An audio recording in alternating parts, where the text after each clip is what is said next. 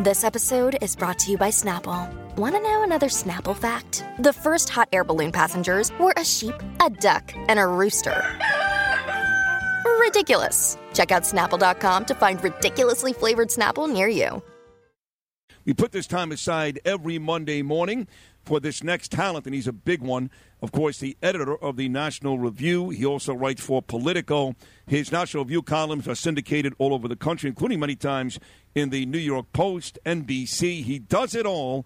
He's the great Rich Lowry. Monday morning, Rich, welcome back. How are you, buddy? Hey, what's going on? There's a lot going on. I guess we'll start with this. Bernie and I thought the same thing this morning.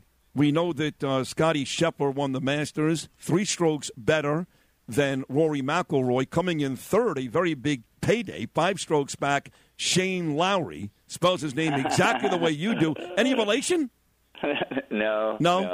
But he spells it the right way, so that's good to see. Well, you're a big sports guy. Out there might be a hockey Lowry, a baseball Lowry.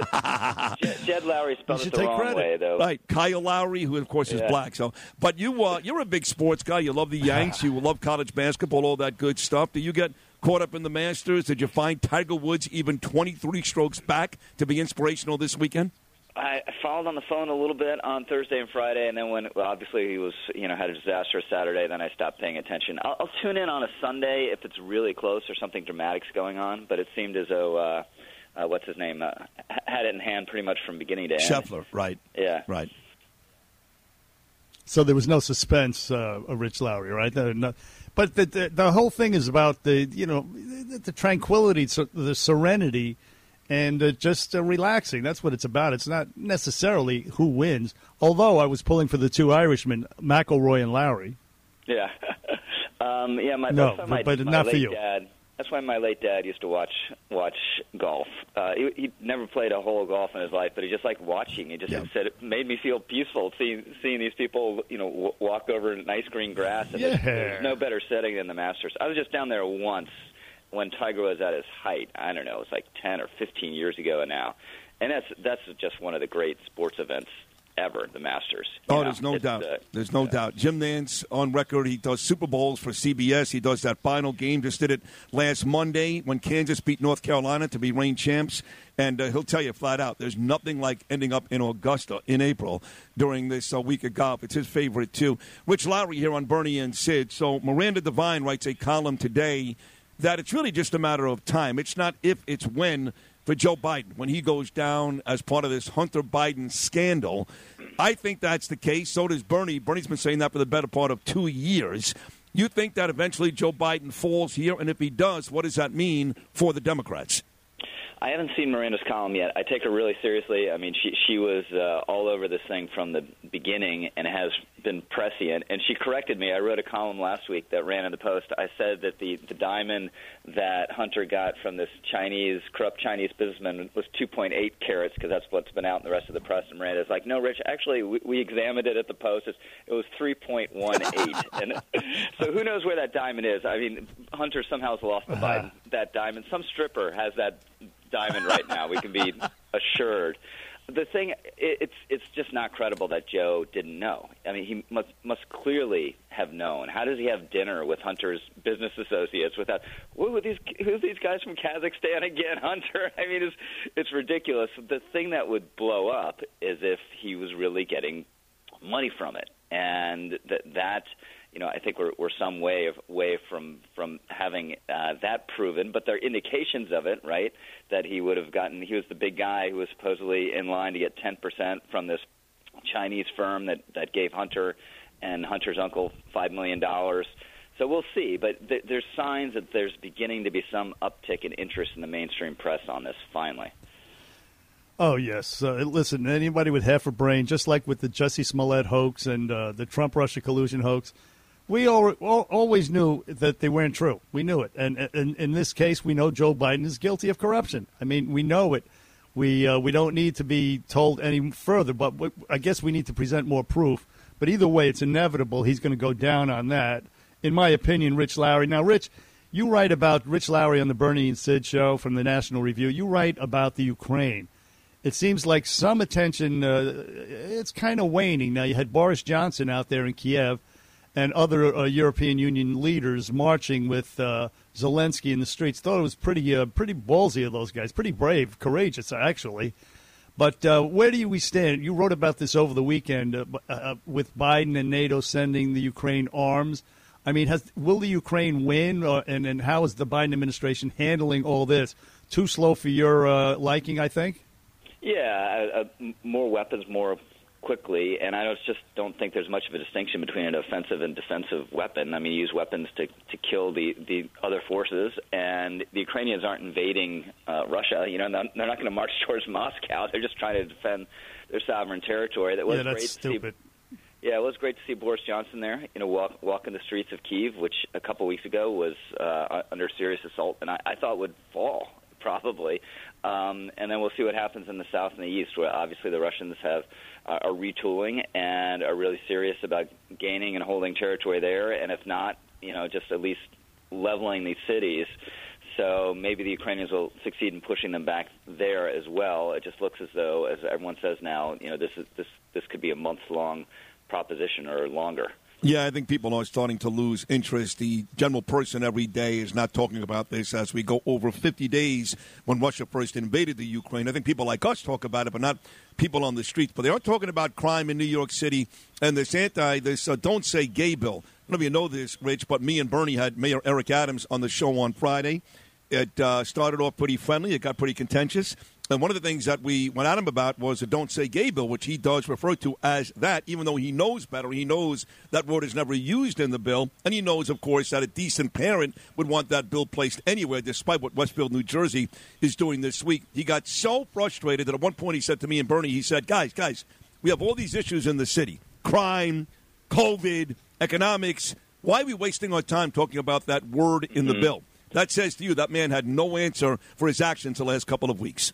Yeah, so I wouldn't look to Eric Adams for wisdom on any social issue, on any national issue. I mean, he's going to have the attitude of a typical New York City progressive, and I think he's right to the extent that if he can just get a handle on crime, I don't care what he thinks about Disney. He can be in favor of having pansexual characters in every single Disney movie. I won't particularly care. I mean, we need him to deal with crime, and at least he stood up this anti-gun unit, which has apparently made some progress.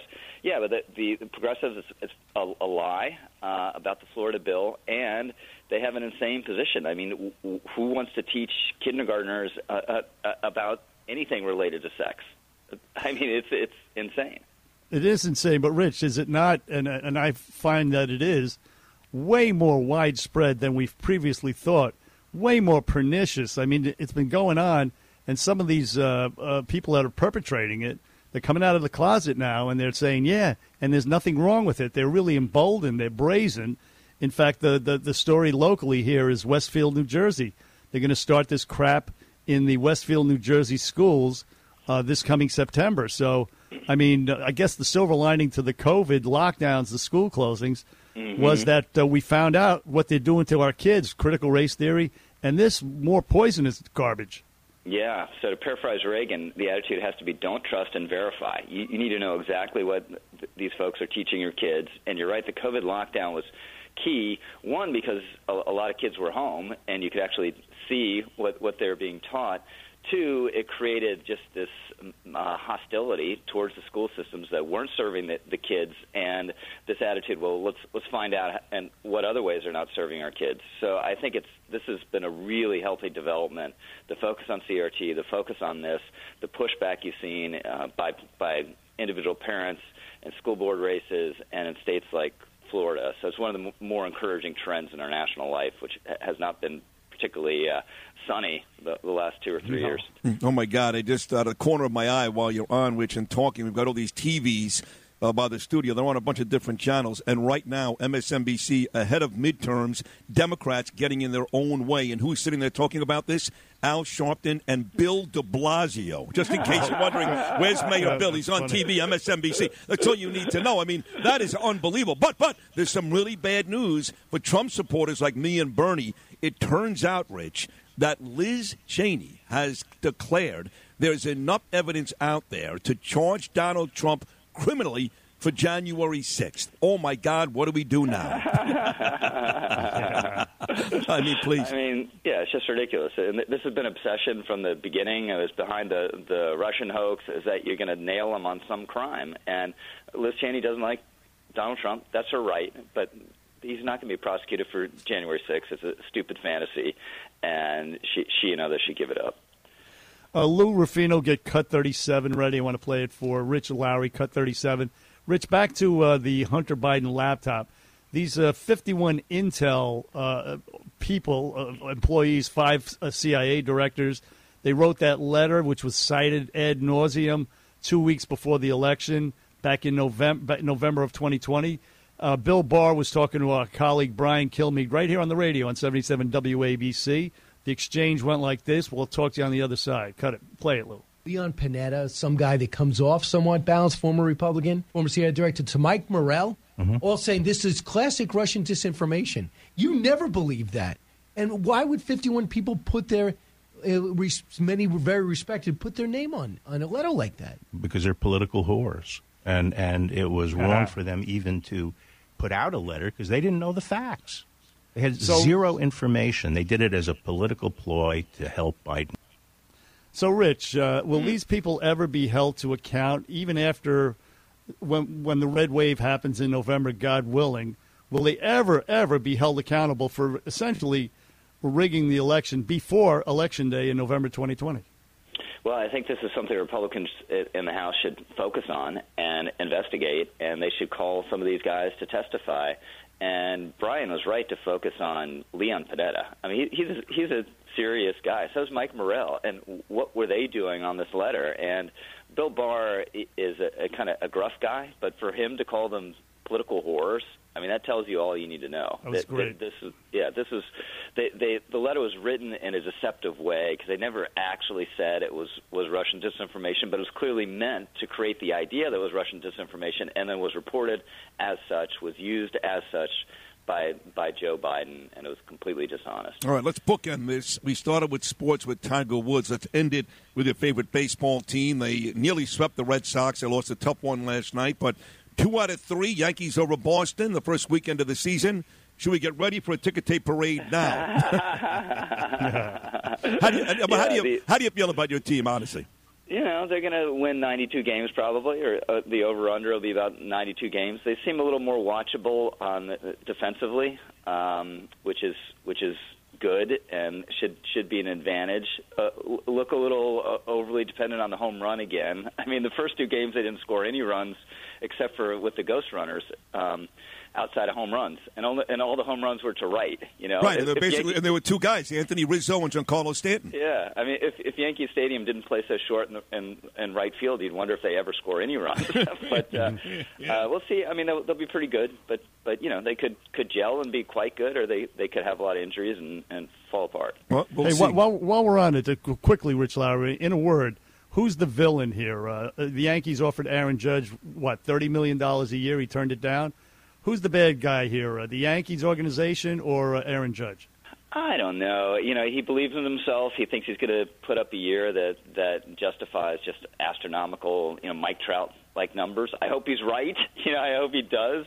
But the Yankee offer wasn't, it was up to standard for a superstar. So you can't really blame them. So I don't know if there are any villains in that story. All right. I think the deal was upwards of over $230 million. At any rate, as always, Rich Lowry, amazing job once again.